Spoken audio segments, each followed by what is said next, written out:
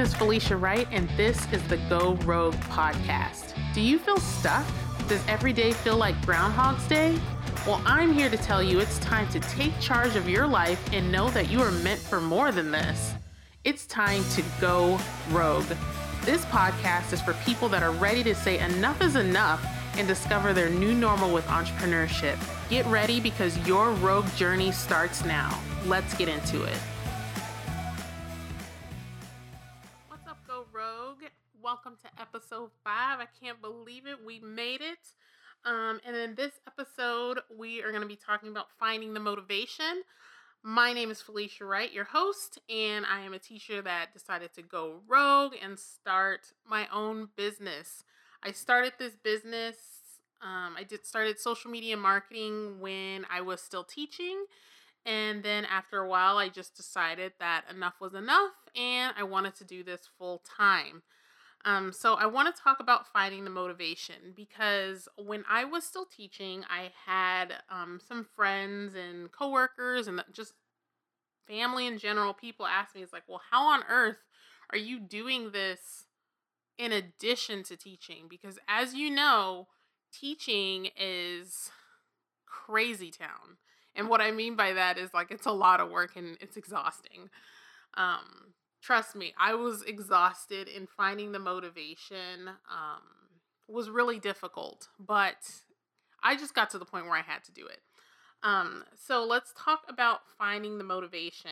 And honestly, motivation is like a little monster because it's constantly running away from me because it's so hard to get motivated to get up off the couch and be like, okay, it's time to work. But let's talk about what that looks like when you're still teaching or if you're still working retail or doing something else. What does that look like? So for me, and if you've listened to episode 2, great. If not, head back over there. But in episode 2, I talk about my jumping off point of why I started all this, like the pain that I experienced that made me start to think, oh, well, maybe there's something better out there for me. So if you haven't checked that out, go back to episode 2 and check out Enough is Enough. But that pain point really helped me stay motivated. And granted, by the time when that pain first started, that was like 2 years ago. And then after 2 years later, I actually was able to quit. But what kept me going was the ongoing pain, I guess. So when it comes to pain can either make you bury your head in the sand, or it can really make you move. And by move, like, it makes you act. So that pain I experienced made me act. And then the ongoing pain, I guess, was the day in, day out grind of like going to school and teaching. And it wasn't so much the kids. Like, I loved my babies. They were my babies. I don't care what anybody says, they're my babies. But I think it was all the other stuff. You know, the paperwork, the parents constantly cussing you out over something really tiny. Just like all the extra stuff. That was the pain that kept me going. I just would look around and say to myself, it's like, well, what am I doing here? And when I reached that point, I realized it was time. It was close to the time to step away because the kids deserve something better. And I really started to look at my own kids. I felt like I was almost neglecting them a little bit because I would pour into my classroom all day long, into those kids all day long, my other babies. And then when I got home, there wasn't that much left for my actual babies. And there was a lot of guilt associated with that because I felt like, and I still feel like they deserve the best part of me. And I knew that they weren't getting that. And just for reference, currently my babies are 4 and 2. So I got some little itty bitties right now. So they really did need my attention and still do. So that was what motivated me to keep going. So that's like the big picture motivation. So on the day-to-day motivation, let's talk about that. So say I'd go to school and it was a particularly rough day, the um let's say and this has happened before, the fire alarm goes off when I'm pumping. So I was a breastfeeding mama, so I'd pump and then somebody pull the fire alarm, so all heck breaks loose and it's just crazy town. So I know you guys have all experienced those days. Let me know if you've experienced those days, because I know I'm not the only teacher out there. But on those days, you get home and you just want to sit down and just be silent, especially me. I taught first grade, so it's like little babies, Miss Right, Miss Right, Miss Right, Miss Right. So I want to sit down and just be quiet. But of course, the kids wouldn't allow it. My kids. So I would play with my kids, and then after that, I'd sit down for a little bit and then just listen to something inspirational, look at something inspirational to really get me going. Because in the thick of it, when you're in that moment, you're home, the kids are there, they want your attention too, and you're just flat out exhausted. You're gonna need something to pull you out of the funk, really, because that funk can run for so long and so deep, and next thing you know, it's like, oh, it's time to go to bed and I got nothing done. So it's important to look for inspiration. For me, it was podcasts. I listened to a lot of podcasts and a lot of audiobooks, and I do mean a lot. And just hearing other people's stories of where they began and how they ended up was so inspirational to me, and that would help me take a baby step, get online and start looking for clients. That really helped me stay motivated. Another way that helped me stay motivated was to really cut back on television. Yes, I said it. You gotta cut back. And I know it's an unwind and it's just something to stare at, so you don't have to really think about anything, because let's be honest, teachers, we're thinking constantly all day long and it never stops, and we're always making decisions. So coming home and not thinking about anything in front of a TV, it just makes life so much easier. But I don't want you to do that. I want you to schedule some time to work on your business or your passion project. You have to schedule the time, and don't schedule too much time.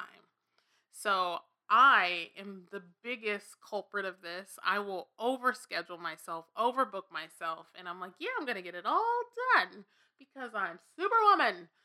But don't do that to yourself. I'm still working on it. I always think I can get way more done in a day than I actually can. But don't do that to yourself, because you're just setting yourself up for failure. And then it's just going to make it that much easier to quit when you don't do the things that you've outlined for yourself. So schedule times that you're going to work on your business and make sure you do it, but don't overbook yourself, and make sure you're not watching too much television. So when I was teaching, now there's a show that I just simply couldn't give up. I was like, I don't care. Like, I need Game of Thrones. Any Game of Thrones watchers out there? Like, I just could not give it up. I was like, no way, no how. But that was the only thing I was watching. So once Game of Thrones, it was funny. So last school year, the Game of Thrones season was shorter than usual. I think by like a couple of episodes. So it came on. I carved out that time on Sundays to watch it. And then once it was over, it was over. And my husband's like, well, now what are you going to watch? I was like, nothing else. I was like, now I've got that extra time to work on my business, I guess, because Game of Thrones is off. And if you are a follower, and then this past year, they skipped the year to work on production. So that gave me even more free time to work on my business. So if you love TV, pick one. I would say pick one. Pick one show that you just can't simply give up because trust me, I've been there, and just stick with that. But all the rest of it, the flicking, the mindless watching, I would suggest giving that up. Because it's not serving you. You do need the entertainment, but give up the flicking and just not really watching anything else. Just pick that favorite. Um, Another way I got motivated was talking to family, my support system. So my husband has been my biggest cheerleader with his little pom poms. Okay, he doesn't have pom poms, but in my head he has pom poms when he's cheering me on. He's been my biggest cheerleader. So if I'm having a bad day, I talk to him about it. And does he get sick of me talking about business? Yes, he does. But that's his job because he's my husband. Boom. But I talked to him about it, and he offers some words of encouragement. Some days he's on and he's like, yeah, you can do it. And other days he's sick of it and he's just like, yeah, you can do it, babe. Let me play video games now. So I lean on him when I can. If it wasn't him, it was my sister. So if you have some friends or family that truly believe in what you're doing, it's okay to lean on them sometimes. Do they completely understand what you're doing? In the beginning, they more than likely won't unless they've been down the journey with you or done it themselves. Um, they will give you the glazed over look. I wish you could see my face because it's like the glazed over look. And the glazed over look is people that just don't understand and they can't relate, but they love you and continue to listen. Those people are the best people because they do it for you and they love you. And they are they got your back. And you can't pay for that. So lean on a friend, family member, let them know what you're going through, and let them give you a pep talk. Everybody loves giving somebody a pep talk, especially somebody that you care about. So let them give you a pep talk, and you will feel a little bump of energy, a little bit of motivation. So leaning on somebody is definitely something that you should do to help find your motivation. So, in conclusion, I would definitely suggest looking at your pain point and just keep it in the back of your head like, okay, this is why I'm doing this. This is where I see myself going. And then lean on people around you that love you. Schedule time to work on your passion project, your business, and see what happens. Give up some of your free time. In the beginning, it's not going to be easy. I'm not going to hop on here and say, hey, if you just put something out there, you're going to make $100,000. No, that's not the case.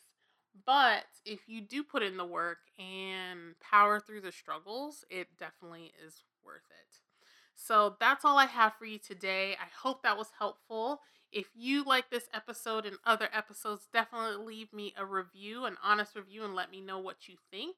And hop over to the Go Rogue community on Facebook where I host trainings over there on how to build your own business, how to become a freelancer, and all sorts of goodies to take over the world.